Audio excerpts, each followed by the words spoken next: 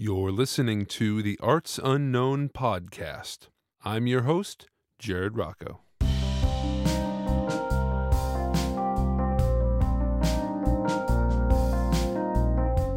If you're a first-time listener, welcome to the show. If you're a returning listener, well then welcome back. On today's episode, I got a chance to chat with Alexandria Jones. Alexandria, who typically goes by Alex, is a vocalist with a degree in music therapy. She has spent a decade performing in various bands in a variety of musical styles. Currently, Alex works in the field of philanthropy and is working on writing a children's book inspired by songs written during her time as a music therapist.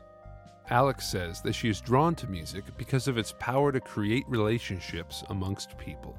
I had a fun time getting a chance to chat with Alex about her musical influences, inspiring music teachers, and what eventually pushed her towards pursuing a career in music therapy. Let's take a listen. So, tell us a little bit about yourself, Alex. I guess the first thing would be, when did the arts, and I know you're a musician, music, come into your life? What's your earliest memory of the arts and music? Yeah. I would say my earliest memory would have to be when I was in middle school. Okay. So I grew up in a military family. We moved around a lot. Okay. And so when I started middle school, we had just moved to Okinawa, Japan. Wow. Okay. Mm-hmm. And so that was all new. It was just like, I'm in a new place. I'm trying to make friends. What is life? All of that. All those usual questions. Yeah. Mm-hmm. And I remember walking down the hall one day and hearing music, just hearing these voices, just this beautiful, gorgeous sound coming from this room. Okay. And I just stopped in my tracks and was like, what is going on? Where is this coming from? And it was the choir class going on. Okay. And I was like, I have to do that. Really? And I can't remember when exactly choir started. I don't know if it was 6th grade or 7th grade that you had to be in it, but somewhere I was in middle school. Yeah. And so I was the grade lower, okay. And they were like, okay, you can start choir next year. That's kind of like the perfect time, it sounds like, right? Because you had the inspiration and you're almost there. Yeah. So I was like, whatever this is, I need to be in it next year. Right. And that's what really started to kind of propel me in the world of music. Nice. Yeah. Very cool. And if you wouldn't mind just bringing the mic a little bit closer so we can get a little bit closer. That'd be great. There we go. Awesome. So that's your first memory of music and just kind of hitting you with that. And was it a cappella? Was it was a group with a band or anything like that? Or? It was just a standard choir class in school. So just the choir, teacher would play piano. So it was mainly just voices and piano that would make up the music. Very cool. And before then, I would say a lot of my music exposure was just in church. I was going to ask, did you grow up with music in the house when you were younger? Oh, yeah. My parents my dad loves to listen to smooth jazz. Oh, no. Any jazz traditionalists out there or jazz purists are going to hate that. I know. But that was his... Hey, to each their own, That was his jam. So we listened to a lot of smooth jazz when we were driving in the car. Okay. It is good driving music, I will say. Yeah. But then Sometimes. a lot of R&B too, a lot of gospel. My mom was really into gospel growing up, and so that's what we would be listening to in the house and when we were driving. But choir was just this whole other world for me. It was a different kind of music. You were learning a lot of traditional music and just... Well, I was going to ask, did you audition eventually for this choir that you heard? So in middle school, it was pretty much if you want to do it, you can just go ahead and do it. But it was interesting because my middle school choir teacher, Miss Black, she and her husband, Mr. Black, were the choir teachers for middle school and high school. Okay. So it's kind of one of those things of, you come through middle school, and if you really love it, then you can be in or audition for one of the choirs in high school. Okay. And I remember being in middle school in Mrs. Black's choir, and we had a joint choir concert once. Okay, did you join with another class with or something? High school, yeah. Oh, wow, okay. Yeah, so it was the middle school kids, and then we went over to the high school to do our... Were you starstruck by all the older kids? Oh, my goodness. Well, honestly, I think at the time I thought that we were the coolest choir. Really? Because wow. that was really You're my only exposure. Exactly. So I was like, we got this. We're going to be amazing. I remember we went up there and we sang, and I was like, I bet these high school kids are just blown away by this. Really? That's what I was feeling. That's like, unusual confidence for a middle schooler. And looking back, I'm like, oh, girl. No. Not even close. But yeah, I remember us getting off stage, and then the high school kids getting on stage, and Mr. Black, who was the choir teacher for high school, getting everybody ready. Like, all right, we're going to start the song. The song started. I thought it sounded beautiful. But like a few seconds in, Mr. Black just kind of cuts everybody off. No. And he's like, guys, come on. You know, we're like X amount of days away from the concert. We've been preparing this. You know what you need. Like, get serious about this. Really? Give you a reality check. Yeah. And me in middle school, I'm sitting there like, oh my gosh, this guy is so scary and intense. Really? Yeah. What's and happening? You thought you were doing great. You thought everything was good. Yeah. And you could just tell all of a sudden everybody, all the high school kids, their demeanor just changed, and you know, they got really serious and focused. And so that really worked. That was effective. About what they were doing. And then he started the song over, and it was absolutely beautiful. Really? Yeah. And just in that one little pep talk. Just in that one little, let's make an adjustment. Let's get focused on this. Wow. And I remember in that moment just feeling like, okay, so there is some discipline behind this. Sure. It's not just all fun and games. Yeah. You got to work at it. Exactly. You're not just opening your mouth and whatever comes out comes out. Right. And, you know, sometimes it's on pitch, sometimes it may it's not. Yeah.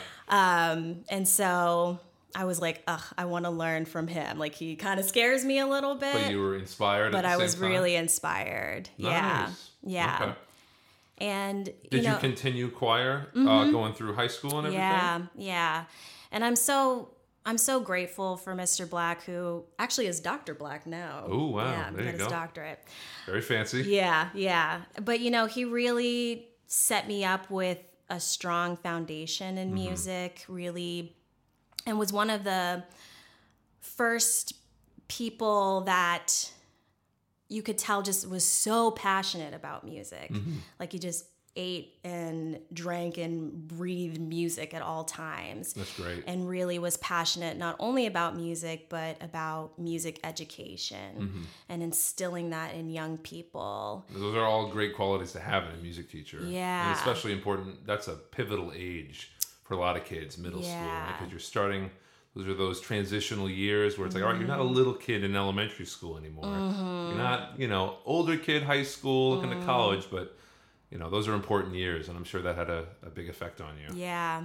So he was awesome. So, I mean, thinking back, it's like, now I feel like I'm taking a trip down memory lane, but I mean, that's how we start this podcast usually. It's all good. But it was like, it was really like some of the best times in high school for me. Really? Being in choir with Dr. Black. We had during my freshman year, I remember my really good friend at the time got asked to audition for the Madrigal Choir, which was like the top choir. Oh, okay. So the hot shots. Yeah, you had to be invited to audition. Wow. And so she got invited during freshman year, which was As also a freshman too. Yeah, wow. Okay. which is also That's a really big deal. So I was like, oh my gosh, you're so amazing. And I remember for me, I was like, I'm going to audition for like the advanced choir. Because like the very top choir was like you had to be invited to audition. It wasn't something you could raise your hand and be like, I want to audition for this. They have like scouts that were like watching that would come in? Yeah, Mr. Black, he was just really good at kind of assessing the leaders, you know, and finding those people who were like, hey, I think you might be a good fit for this. Nice. And where did you go to high school again? So the first half of my high school, my freshman through the first half of junior year was in Okinawa, Japan. So you said Japan, right? I wasn't sure if this was still in that same time period. Yeah. Okay. Yeah. So this was in Japan. Okay. And I remember auditioning for advanced choir. Mr. Black was like, oh, I don't think I've ever really heard you sing like this before, because I was pretty shy. And were you one of the quieter kids? Yeah, okay. I was not the one who was raising my hand like when... I want all the solos and stuff like that. That wasn't me. I was like, okay. no. I was like, good. I'm cool. I'll just sing here. And so after I did my audition for advanced choir, Mr. Black was like, hey, I think I'd like you to audition for the madrigal choir. Really? Oh boy. Yeah. How did you feel about that? Scared. Yeah. Just scared. Like, what? No, I'm not ready for this. But at the same time, it was like, all right, well, this opportunity has presented itself. So let's just go for it and see what happens. So I auditioned and ended up that both me and my best friend, they took both of us. Wow. Yeah, which was another thing, was like being freshmen and getting into that choir was just like unheard of. Right. This is, I was going to say, all in the context of freshman year too makes it even more special. Nice. And so, yeah, and then it was just, so it was really awesome to go from a choir where, you know, it was a mixed bag. Some people were really serious about it. Others were like, it's an easy A. Right, exactly. Get my GPA up with choir. Right. Or I like music. Let me just hang out in here. To being in a room where everybody was really serious about it. Everybody had a certain level of talent. There was a certain expectation, I assume, too, right? Yeah, like the music was really, you know, intense. There was a certain amount of like responsibility that went along with it. Sure. Which was awesome for me. Yeah, you like that? That didn't intimidate you too much? In the beginning, of course. Yeah. You know, you're always nervous going into a new situation where you don't know what to expect. Sure. Especially as a freshman in high school, too. It's a tough time for anybody. Yeah. But being in madrigal choir, it was just like, it was amazing. Like, I really dove in. I loved the music. I loved the people. You learned so much. Sure, yeah. You learned so much about how to kind of pay attention and to the people around you and really learn how to blend. Yeah, rather than let me just sing for myself. Sure. You know, it was like really learning how to, you know, I think for me, it really solidified what I loved about music. Okay. And that was this opportunity to build relationships with people through music. Okay. I feel like I don't hear that perspective as much. Usually it's more like, it was just about the music, but you thought of it also as a social sort of experience as well. Yeah. Which makes sense, of course, but I feel like I don't hear that from as many people. Usually it's more like, I love the music, and, you know, maybe I made a friend in choir and stuff, but that's interesting that you thought about it that way. And now how important was, or that you talked about the importance of your teacher, Mr. Black. Do you think if he wasn't your teacher, or you just had a different person who maybe they weren't bad, but they weren't as, helpful, do you think you still would have ended up in music later on in life? And we'll get to the later part of your life later, but how important do you think he was as a mentor at that time in your life? I think he was somebody who needed to be in my life. Yeah. Yeah. That's what it sounds like. Yeah. I don't know what I would have done or what role music would have played in my life, especially at that time, because it was high school, and so I was starting to think about college soon, and I think those years really shaped what music is for me. So yeah, that's great. Music educators are important. Absolutely. And so you weren't at that high school the whole time, though, it sounds like, right? You moved at some point? Yeah, second half of my junior year, which at the time was the worst thing I was going to say, that didn't sound like that would be a great thing, judging on how much you love the choir and how much you loved your teacher. Yeah, it was hard to go. Yeah, and that was because your dad was in the service? Where did you guys end up going from there? We moved to Anchorage, Alaska. Wow, that's a completely different environment. Just a smidge. Yeah. Wow, okay. So then talk about that experience a little bit. I assume you still wanted to continue with music at that point. Yeah, so we moved to Anchorage, Alaska, middle of the junior year. And this was the first time, I think in a very, very long time, that I had been going to school with kids who were not in the military. Oh, interesting. You were when you were in Japan. Okay. So Japan and pretty much everywhere that I had been before then had a lot of military families and military kids. Okay. So you could bond over that a little bit. It's a little easier to make friends. Sure. People are kind of... Everyone's trying to make friends again, or you're always the new kid. Yeah. And so here I was in the second half of my junior year in this environment. Too, man. Where people who had, they had their friends that they had known since kindergarten or first grade. And so they were kind of like, I already have my friends group here. Like, who are you? And that's a really difficult time, I feel like, to come in high school. Yeah. Like if you came in as a freshman, okay, maybe there's some people that know each other from middle school, but it's kind of a fresh start for a lot of people. Or even like starting at the beginning of the year. Beginning of the year, you were in the middle of junior year. And junior year is, notoriously one of the toughest years of high school, not the toughest, because you got college on the brain. Now, did you think you were going to go to college in Japan before you knew you were moving? Was that ever an idea, or? You know what? I don't even know that I even gave it much thought, to be honest. It wasn't on the horizon or on your radar at that point yet.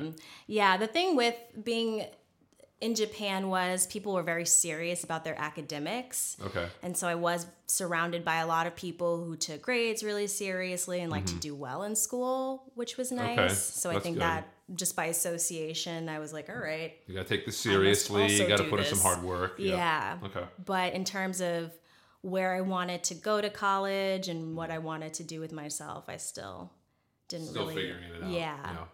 Okay, so then you end up in Alaska. Were there any choirs in school that you could join? There was. Okay. And thank God for it. Because thank goodness.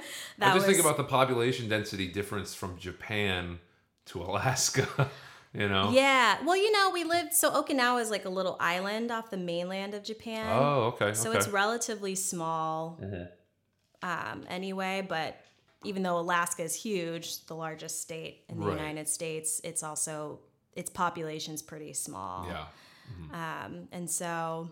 And where in Alaska were you? Anchorage. Okay. Yeah, so it's like that's southern one of the cities, Alaska. right? Yeah. Smallest cities? Yeah, cities. Cities, yeah. Cool. By Alaska standards, I guess. I've never been, but... Yeah. Okay. But it would be considered like the city in Alaska. Okay. So I guess that's probably not a bad thing for you, though, as far as people and networking. And you talked about the social aspect of it, too. So... Yeah. Where there's cities, usually there's more arts and culture and music. Yeah. Okay. So it was, going to school it was tough in the beginning, but again, choir was really where I met my core group of friends in Alaska. It's a great way to meet people too. So it probably helped a lot. Yeah. So that was huge. And that's where I met my teacher, my vocal teacher, going to church there. I met her, and she had gone to Ithaca College. Okay, in New York. And so she really introduced this idea that you could go to school for music to me. And you had never thought about that before as an option? Okay. And so she was like, maybe you should look into conservatories and schools and see if you might find something of interest to you. So that's what I did. I remember I opened a catalog. Okay. And I went to like the music section. Oh my God. And it was like conservatory. And then found some places, looked them up online and was like... So did you look up anything online at this point? Or? I started in that it was in the catalog where I started. So that's kind of old school way to do it, but that's kind of cool at the same time. Yeah. And then looked the places up online and found that a lot of the places I was interested in were in like Boston and the Massachusetts area. Oh, okay. Got it. So, told my teacher, I was like, I'm really interested in these schools. So you took to that idea right away then. It wasn't like she had to convince you to go to music school. Once you said, hey, this is a thing you can do, you're like, oh, really? I was like, well, yeah, that makes complete sense. Right. And then you're like, this is what I want to do? Yeah. I couldn't imagine going to school for anything else. Really? Okay. There was nothing else that really interested me or something. I was like, yes, I can sink my teeth into this for 4 years. But you hadn't thought about that as an option before she told you, correct? So did you have any ideas of what you wanted to do for college before that? No. So it was just perfect timing because this was junior year, I assume, still. So I was very much, as a kid, I was very much just kind of in the moment. Okay. Didn't really plan too far ahead. And I think part of that was just growing up in the military. Sure, you didn't know where you were going to end up. You couldn't get too attached to a certain place or to people. You were always kind of on the move. Right. And that's a mindset I adopted of just kind of staying in the moment. Right. Well, which that's has not its a bad pros and thing. cons. That's not a bad thing. It's hard to stay in the moment. And did you were you born in Japan? I don't remember if you had said. I was born in Atlanta, Georgia. Georgia, okay. Yeah, and how long were you there? For about 3 years. Oh, okay. Yeah, so and you then probably moved don't to remember Alaska. too much of that. No. Okay. And that's where a lot of my family on my mom and dad's side live in Georgia and Alabama. Okay. Nice. Yeah. But you moved pretty early on, 3 years old. We moved to Fairbanks, Alaska when I was like 3 going on 4, so. Oh, she moved to Alaska first? So give us the timeline here so we have the whole layout. Yeah, so I was born in Georgia. We've lived in Fairbanks, Alaska, so we were there for about 4 years. Okay. Then we moved to Tucson, Arizona. Oh, wow. Okay. So you've been all over the place. Yeah, we lived there for 2 years. And then we moved to Okinawa, Japan. Okay. And how old were you when you moved to Japan? I think I was going on 12. Okay. Maybe 12 or 13. Was there until second half of my junior year, and then we moved back to Alaska. Interesting. So you had already been to Alaska at one point. Okay. A different section? Yeah, Fairbanks, which is like middle of Alaska. A little more, less people there, a little more open space. Got it. Okay. And from Anchorage, Alaska, ended up getting into school and moving to Boston. Wow. That's crazy. So that makes sense why you have that sort of kind of in the moment mentality, because like you said, you moved all over the place, and that's good in some ways. You get used to change, which is always tough for a lot of people. So I'm sure that helped.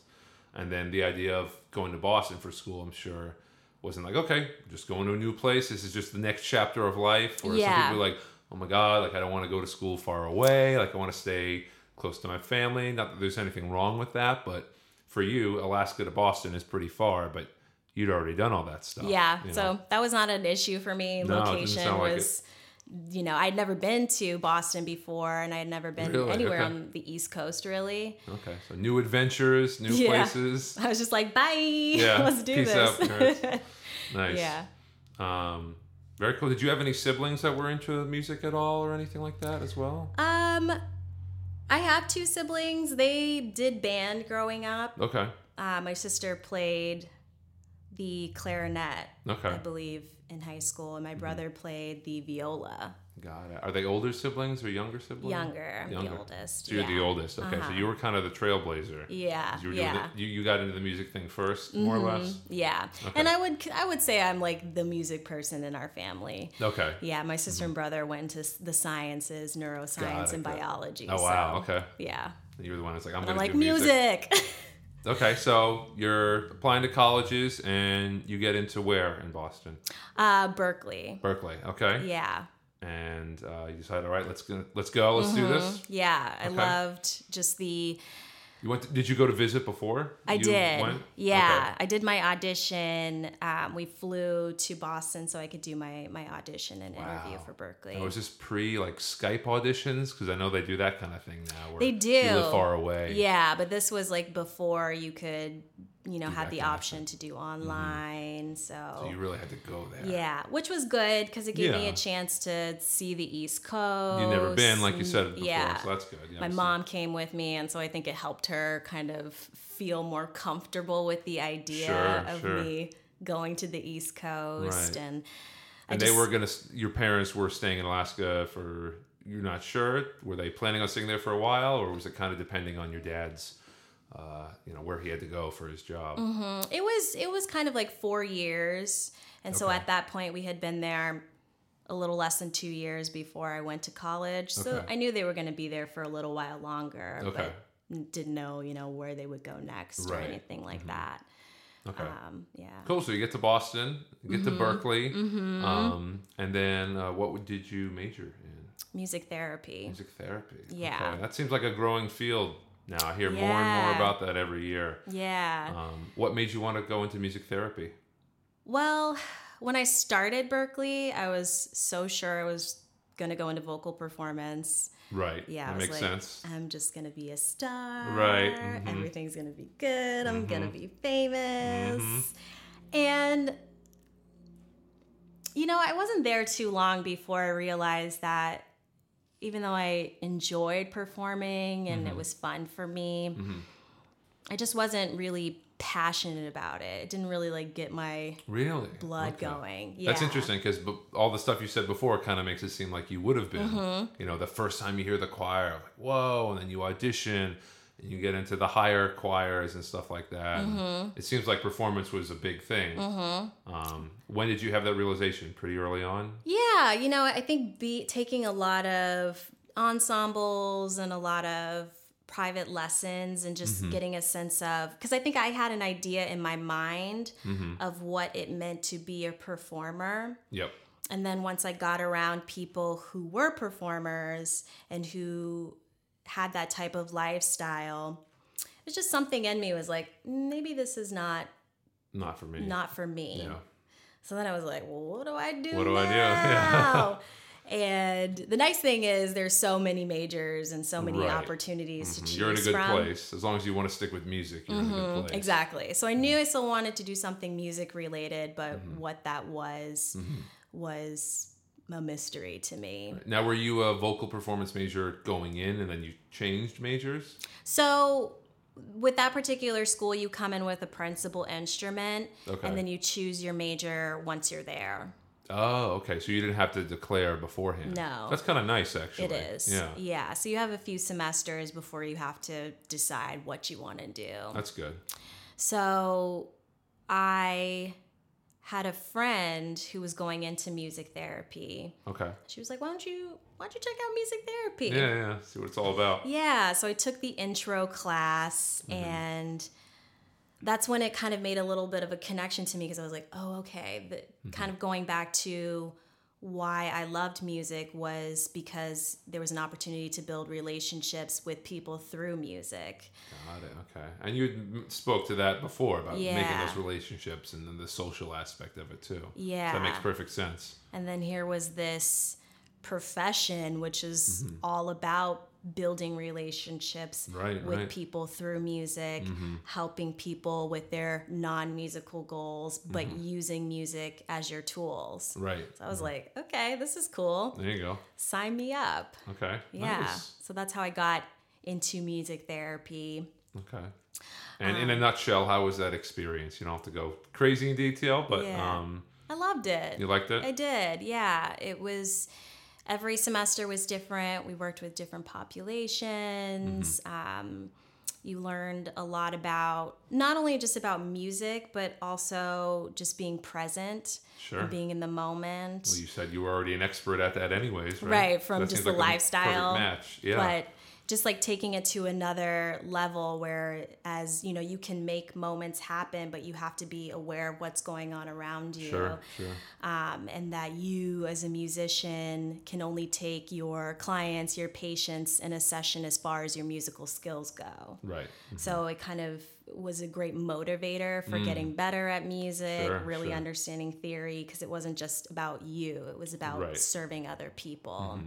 So you had to take private vocal lessons, I assume? Took vocal lessons, which was just, part of being a vocal principal. Sure. But you had to learn guitar, piano. Wow. Okay. Did you play any instruments before you went to college? No. Oh, okay. No. So you were just primarily a singer. Yeah. And I remember when I decided I wanted to major in music therapy, you have to do an interview and play a song on piano or guitar beforehand. Oh, wow. And you didn't play anything? Nope. Oh, God. How did that work? So the summer before, I ended up taking guitar lessons and learning the foundation fundamentals. So I was able to get the crawl chords my down. way through the interview sing a song part and of it. accompany yourself. Nice. And I assume you passed the audition.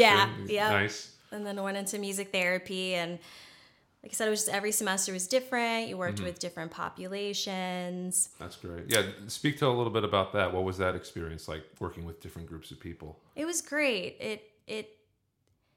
It gave me a sense of what worked and what didn't work.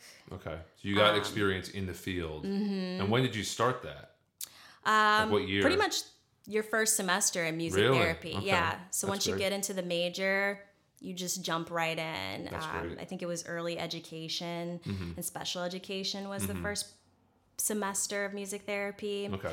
And so you had your classes at Berkeley, but then you also you went out to different went out to the field and you worked with a licensed music therapist. Really? Okay, that's a great experience. Yeah, so you were in a space with so you had a supervisor, and so a lot of it was kind of watching them work and just seeing music therapy. That's great. Like that sounds getting like that a great experiential experience. learning. Yeah. Nice. Yeah. So and you did that every semester, pretty much? Every semester until you graduate, and then you have to go and do a practicum for about 6 months. What is that 9 exactly? months. Or excuse me, not a practicum, an internship. Internship, okay. And what does that entail exactly? So basically your internship is where you go and you do your hours. You have to get X amount of hours before you can sit for your board certification test to get your license. Right. So that's a big thing with music therapy that, especially in that field, we're still educating people on. I think music can be therapeutic. Sure. But that's different than music therapy. Interesting. I've never thought about that like that. Yeah. And so a lot of people are like, well, I go into the hospitals and I play music for people. That's music therapy, right? And you're like, not exactly. Really. Yeah. Okay. The idea What's the difference exactly? Well, being a licensed board certified music therapist is number one. Okay. Like you can't call anything that you're doing music therapy unless there's an actual board certified music therapist. Wow, okay, so it's legit. You got to get the credentials and everything. And the way I think about it is it's like any therapy, you know, talk therapy, physical therapy. Sure. Right. You know, you kind of assess the person, what needs do you have, what can we work on? Right. And it's just using music as your tools to do so. That's a great analogy to think about that, because I feel like people are like, oh, there's like physical therapy and speech therapy, but then music therapy is over here in a separate category, a separate group. And did you ever face any of that as far as people you would talk to about it, and they'd be like, oh, that's nice, like music therapy, and they would kind of I guess belittle you a little bit, or kind of say, oh, they wouldn't take it as seriously as, say, a physical therapist or like a speech therapist? Yeah, for sure. I think a lot of people are still trying to validate that's the what major I and the imagine. profession. Because I feel like it's a relatively new profession. I don't know when music therapy started as a thing, if you ever learned about the history of it in school. I want to say around don't quote me on this, but I want to say around the 60s is when it got started. So it is still relatively new. Right, mid 20th century. Yeah, when you think about it as a profession. And again, I think it's just how people think about music in general. Not even, even saying that, oh, I'm going to school for music. People are sometimes like, ooh, how are you sure gonna... about that? Yeah. Did you ever get any of those how are you reactions? Support yourself and things. You know what? Not for my family. I was going to ask, especially your parents, obviously, would be Not for my parents. They were always so supportive of any and everything that we wanted to do. Really giving us a sense that you can do anything that you set your heart and your mind to. If you work hard at it. Right. And it sounds like you already had that work ethic instilled in you from a young age. Yeah. Especially from working with the choirs. Yeah. And was it Mr. Black gave you that pep talk? Yeah. And saying, hey, you got to get your stuff together here. Exactly. Nice. Cool. Okay. So then you did your internship, right? Yeah. And then you graduated. Yeah. So you graduate first. You finish up your school. You graduate first. Yeah. Okay. You graduate, and then your last thing is your internship. And the internships are all around. You can do them anywhere in the United States. Okay. So you didn't have to stay in Boston or the East Coast. So I did my internship at Children's Hospital in Los Angeles. Wow. Okay. Now, how did you choose that? Or why did you choose that, I guess? So one of my practicums was at a children's hospital here in Boston. And what's a practicum again, just for our listeners to know what that is? So practicum is basically it was like the experiential learning part of music therapy. So this is when you go out into the field with a board certified music therapist and spend a couple of hours practicing music therapy, getting to really use the skills that you were learning in the classroom. Cool. Okay, so then end up in LA. Yeah. And how did you choose that again? So I really wanted to work at a children's hospital here in Boston because I loved the area, wanted to stay. But there just weren't opportunities available at the time. Do you think it was just because there's so many other music therapist graduates and all the positions got taken? You know, I can't really speak to how it is these days, but I know at the time it was just really tough to find work as a music therapist. Really? Okay. And that was one of the things I realized once I got out of my internship, and it was like, all right, now where's the job? Go live your life. Right. And you realize, oh, it's not, you know, as a music therapist, you get all of these skills, you build these skills to be good clinicians. But then there's this other part of it too. There's the business aspect of it too. Right. There's do you know how to market yourself? Do you know how to network with people outside of music therapy to help you build your practice? You're going into a private practice. Do you know how to go into a space that does not have music therapy and create opportunities for yourself? Interesting. Okay. Did you learn any of this kind of stuff in classes, or was this more stuff you learned once you were out of school? This was, I would say, more of what I learned once I was out of school. Okay. And, you know, one of the things looking back was a need that I kind of identified was like, oh, okay, you spend so much time in this almost music therapy bubble. You kind of know all the same people. You're surrounded by the same people. That's college too, in general. Yeah. And then you get out in the world and you're like, oh, it's just me now? Yeah, where'd you all go? Yeah. You know, and That's gotta be scary. Yeah. I can imagine. Yeah, and if you don't really know what to do or how to do it, it's a little daunting. Yeah, sure. You know, and then the other piece of it that, you know, I think as musicians we don't love to talk about is the loans and the money and the paying your bills. School's expensive, man, especially now more than ever. Yeah. And so how did you deal with it? I mean, that sounds like a lot to all of a sudden put on your plate after. I mean, it sounds like you had a good experience in LA. Yeah. With that. And then did you come back to Boston after that? I did. So finished my internship in LA. There was like a couple opportunities that I could have gotten into, but quickly realized I just cannot afford to be out here. Really? It's just too expensive. It's too expensive. I, you know, am one of those students who took out a lot of loans to make college work. Yeah. And I'm sure you're not alone in that. And all of a sudden it's like, oh, you got to start paying those back now. Right. And so being out of school, you know, just finishing up my internship, I was like, whoa, I have like big time bills to pay and I'm not really sure how I'm going to pay them. Yeah. And so once I finished in LA, went home. My parents had at that point moved to Texas. Okay, so they weren't in Alaska anymore. They weren't in Alaska anymore. So went home. It's a little bit closer, right? A smidge, yeah, a smidge. More centrally located, at least, right? Yeah. In the United States, at least. Yeah, it's not the 12-hour Alaska to Boston journey that it used to be. Yeah, okay. But moved home and then was lucky enough to find work in higher ed in music. So when you say moved home, you moved back to Boston? Moved to Texas. Yeah. Okay, got it. And then once I was in Texas, found a job in higher ed. Got it. Okay. Did you want to come back to Boston? Was that a possibility you were always kind of considering? Yeah. I'm sure you had connections here too. Yeah. And just loved the city, loved my experience while I was in school. What did you like about the city? The history. You've been around a lot. Yeah. I would say the history. Yeah. For sure. And for me, too, this was my first time being in a city and living in a city. Right. Up until then, I had lived on military bases. Right. And it's just a completely different experience. Yeah, I can imagine. Yeah. So to be in a place where everything is just so easily accessible. Right. And there's always something new that you can discover in the city was really attractive a lot of stuff to going me. on. Yeah. Nice. Yeah. Very cool. So what did you end up finding for a job? So you're looking for stuff in higher ed?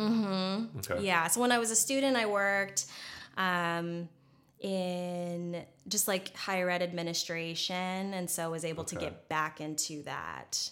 Okay. Yeah. So you weren't able to find anything music therapy related? right away. No, not right away. Okay, that's and tough. The idea at the time was I was like, oh, maybe I could go back to school and get my master's in music therapy or something. So, I'll just get this job and I'll just start paying my bills. Right, because the loans were knocking at your door. And it's like, all right, this is real world stuff coming at you really fast. Yeah. And I was like, oh, this is maybe an opportunity too to get a little bit more business experience and administrative experience, which I felt could only help me in music therapy, especially once I got a sense of, you kind of have to make opportunities for yourself and be an entrepreneur in a sense. Right, like you say, you got to market yourself, you got to network, and all that stuff. And so, I came back and started working, and then, you blink and you're like, 7 years just went by. Wow. Yeah. So how long were you at that job for? 7 years. Oh my goodness. Yeah. That's crazy. Yeah. Now, at that point, were you ever looking like to try to get into a music therapy position? So one of the things that I did while I was in school was I was pretty into the wedding band scene. Oh, okay, yeah. So when I came back to Boston and was working, I was able to get back into that pretty quickly. Okay. And so spent a decent amount of that time doing the wedding band life. Got it. Okay, so you still got to use your music stuff, because I imagine the higher ed administration stuff is not that creative. Not so much, but I still was at a school that was heavily involved in the arts and in music, so that helped keep that connection going. That's good. So I was still able to meet people who were pretty heavily involved. But between the 9 to 5 and doing the wedding band life, that was pretty much my life. That's a lot, yeah. You got to rehearse, and wedding bands are, they pay really well, but it's a lot of rehearsals, a lot of setup, and those are long nights too. They're long nights, and it's a different kind of lifestyle too. It's like you're kind of one person when you're doing, your 9 to 5 administrative work, and then you got to go on stage and be like, let's dance. You got to be an entertainer, in a way. What was that experience like? How long were you in the wedding band life for? I'm still in it. You still are? Okay. Yeah, I sub now more than full time. Okay. But when I was in it, I was really lucky. I would say in Boston, there's a lot of wedding band. The wedding band scene's pretty, there's a lot of opportunity. There's a lot of opportunity. And I was really lucky to be in a band that had really talented and really serious musicians. And so we were able to kind of build our foundation, like let's build our set list and our songs. And then we just got to a place where we got really comfortable with each other. So we were able to have more Good fun. Chemistry. Yeah, on stage, try some things. Sure, a little improvising every once in a while. Yeah, so that made it, and then they were just good human beings. That's good. That's important. Yeah. Have you ever heard of the triangle of gigs, where it's the 3 different factors, where good hang, good pay, and good music? And you want to have at least 2 out of the 3. Yeah. And if it's 1 out of the 3, you shouldn't take the gig. I've not heard that. Yeah, so good hang is like good people, good interaction socially.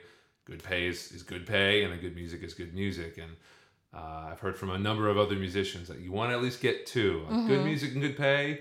All right, if the people aren't that cool, that's all right. You're getting paid well, and the music's fine. Or if it's like good people and good pay, but maybe the music's not that fun, you can still stomach that. But if it's like, all right, good pay, you get paid a lot, but the music sucks and the people suck, don't take that gig. Okay. So that's just a thing I've always heard. I wasn't sure if that was ever applied. And I've never heard of that, but heard that. That's a good rule to I feel like that could be translated into life in general. Pretty much, you right? know, good. I guess good music you could sub for just like good work, fulfilling work and whatnot. Yeah.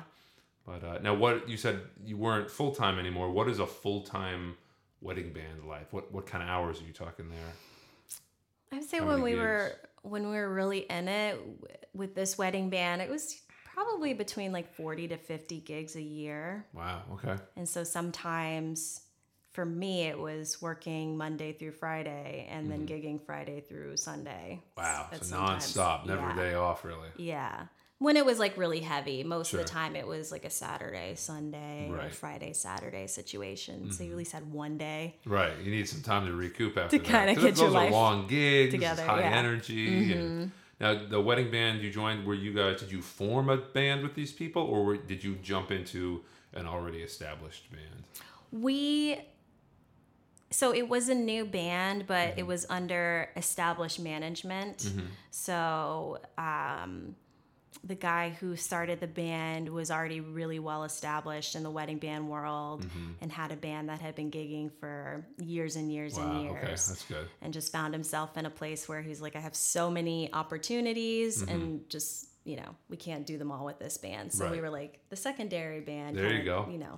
That's great. That's a good problem to have, I guess. Too many gigs, right? Every musician would probably kill for that. Right, yeah. Cool. So you're still doing that a little bit, but just not as much now? Yeah, just subbing where I'm needed. Got it. And then you worked for the admin stuff for 7 years. Yeah. Right? And then why did you decide to leave? It was...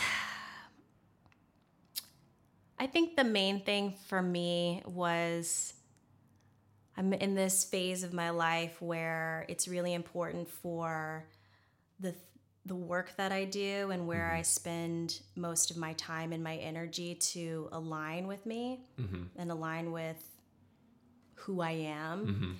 And just who I am 7 years ago is just very different from where I am now.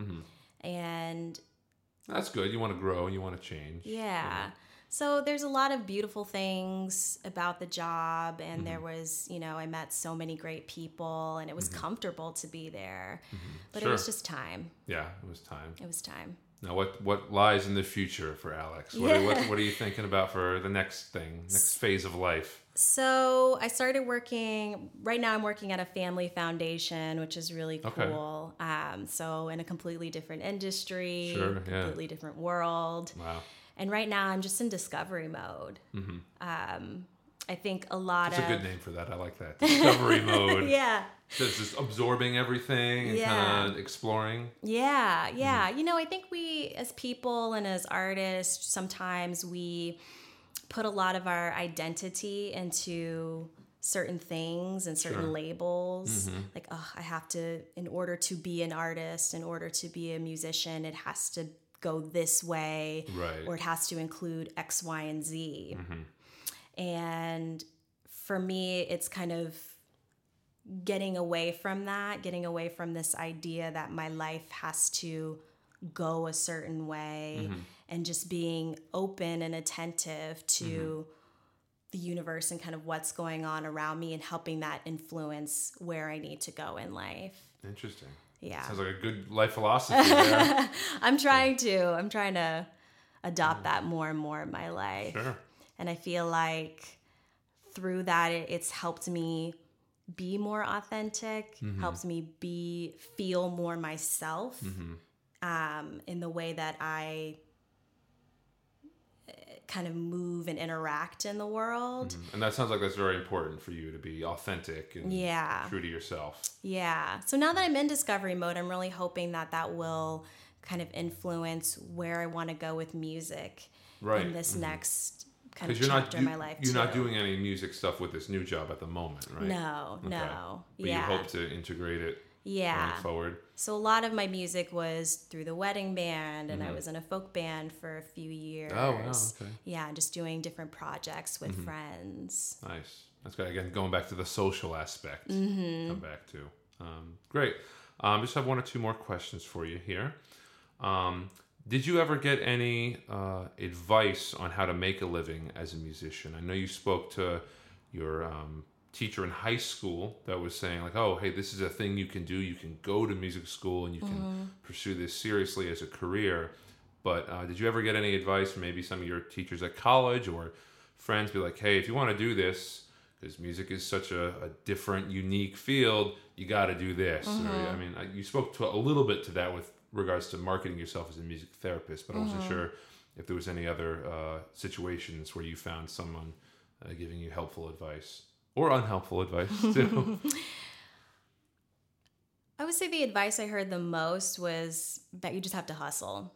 Okay. You have to work really, really hard if you want to have music be a big part of your life, especially if you want to make a living out of music. Right.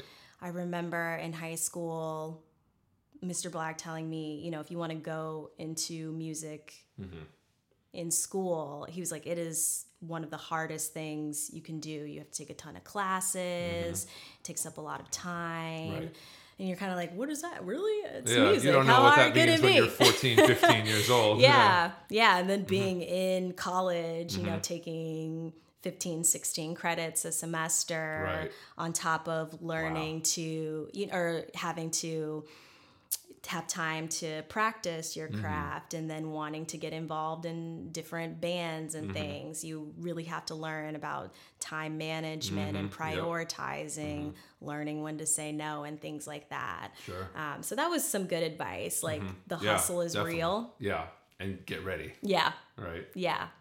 Was there ever a moment where you were at college where you're like, you know what? I don't think music is for me. Or was it always like, no, this is what I want to do. This is my life. No, I definitely didn't have a time where I was like, music isn't for me. I definitely struggled in college with getting comfortable with myself as a musician and not comparing myself to everyone around me. Sure. That's got to be tough at a music school, too. too. Oh, my goodness. Yeah, I think it's something you all struggle through going to school. And for me, it was like, I just didn't feel, there were times where I almost just didn't feel like I belonged there. Really? Yeah. Okay. So I was like, I'm this chick from Alaska. Oh, I see. Because of where you were from and stuff? And just the opportunities. It was like I was going to school. You talk to people who are like, oh, yeah, I've grown up around music and I've performed here and I did this and I've traveled already here. Established. Yeah. And I'm like, I just did it in school, and so it was like, do I even have enough talent to am I cut out for this career path? Yeah. Sure. I'm sure a lot of people go through that. Oh, yeah. I think that, but I think... How did you get yourself through those moments, though, of doubt? Because that's got to be tough. I imagine that's you can feel like you're kind of down in a hole for a while. And,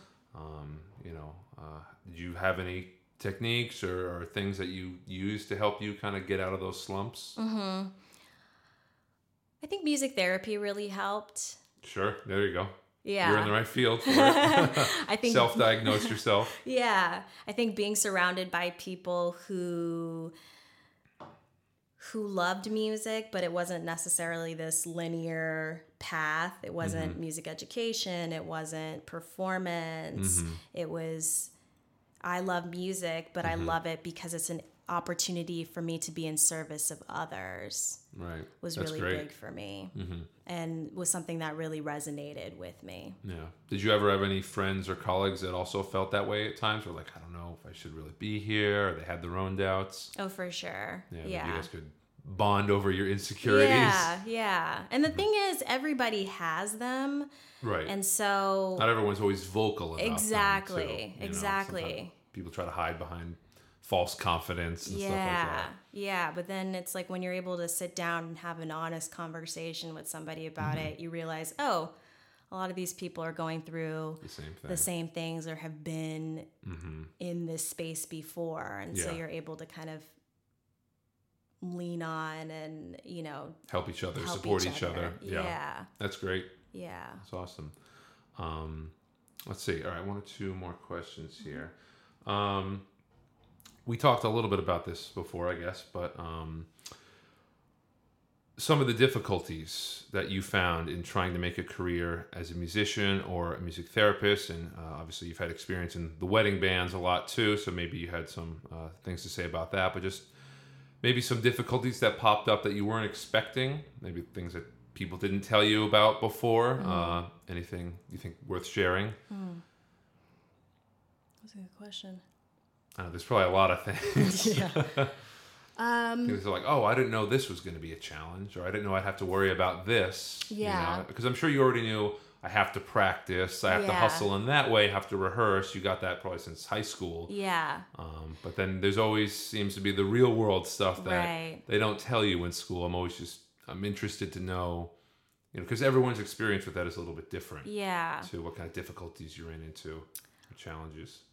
I would say learning how to manage your money and budget is really important. Yeah.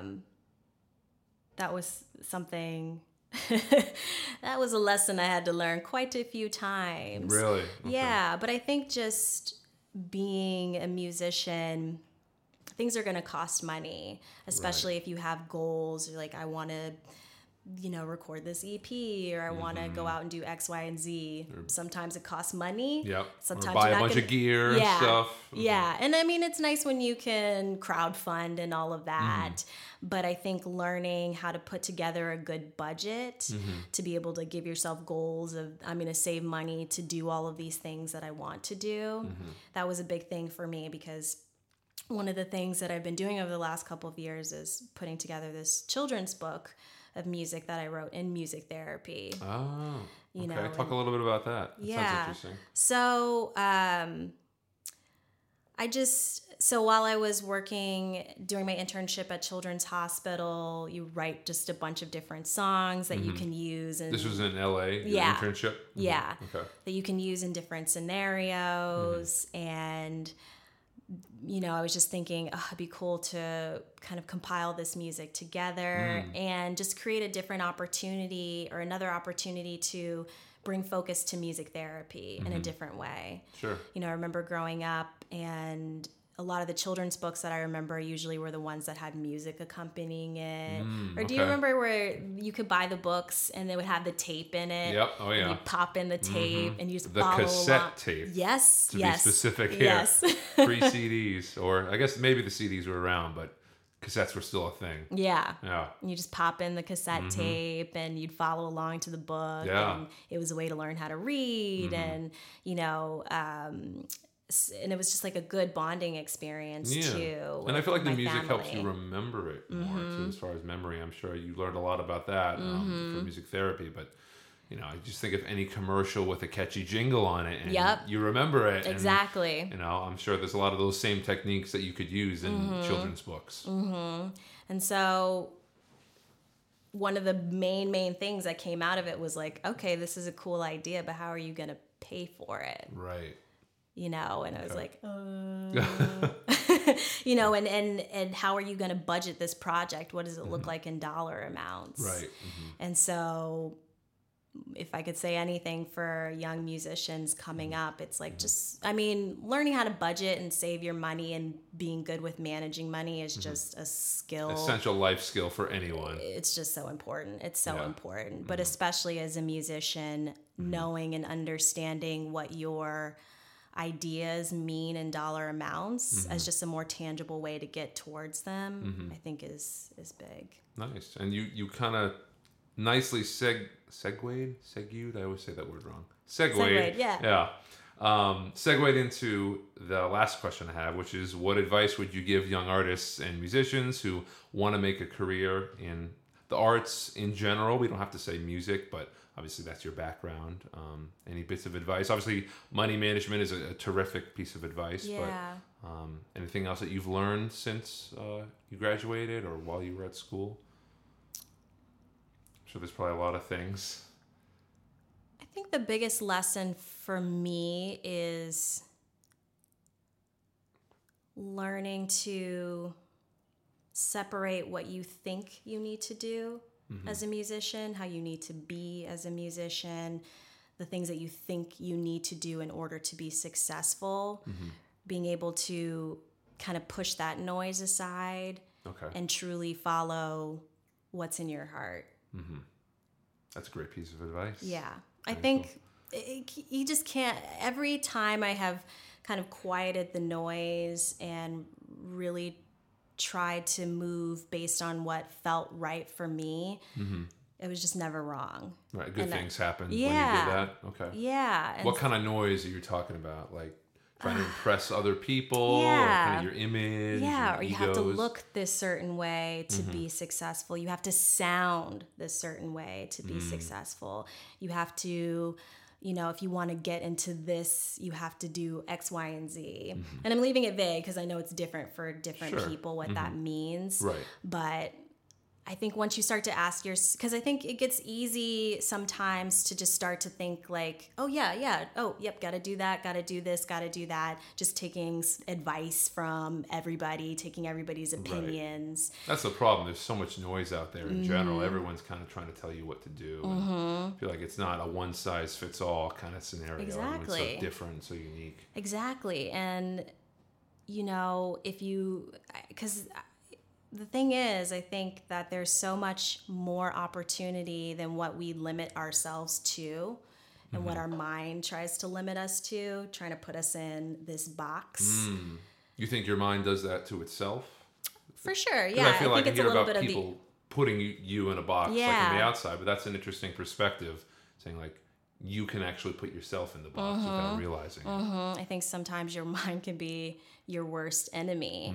It can, That's interesting. These like tiny little thoughts of, oh, I'm not good enough, or, oh, I'm gonna mess this up, or, oh, I don't have what that person has, so can I really have this? Or, you know what I mean? Sure. This is all just going on in your own mind, which is not, but it doesn't mirror what's happening in reality. Right. So that's really what I mean by like cutting that noise out, cutting these thoughts of I can't do it, because I don't believe that those are truly you.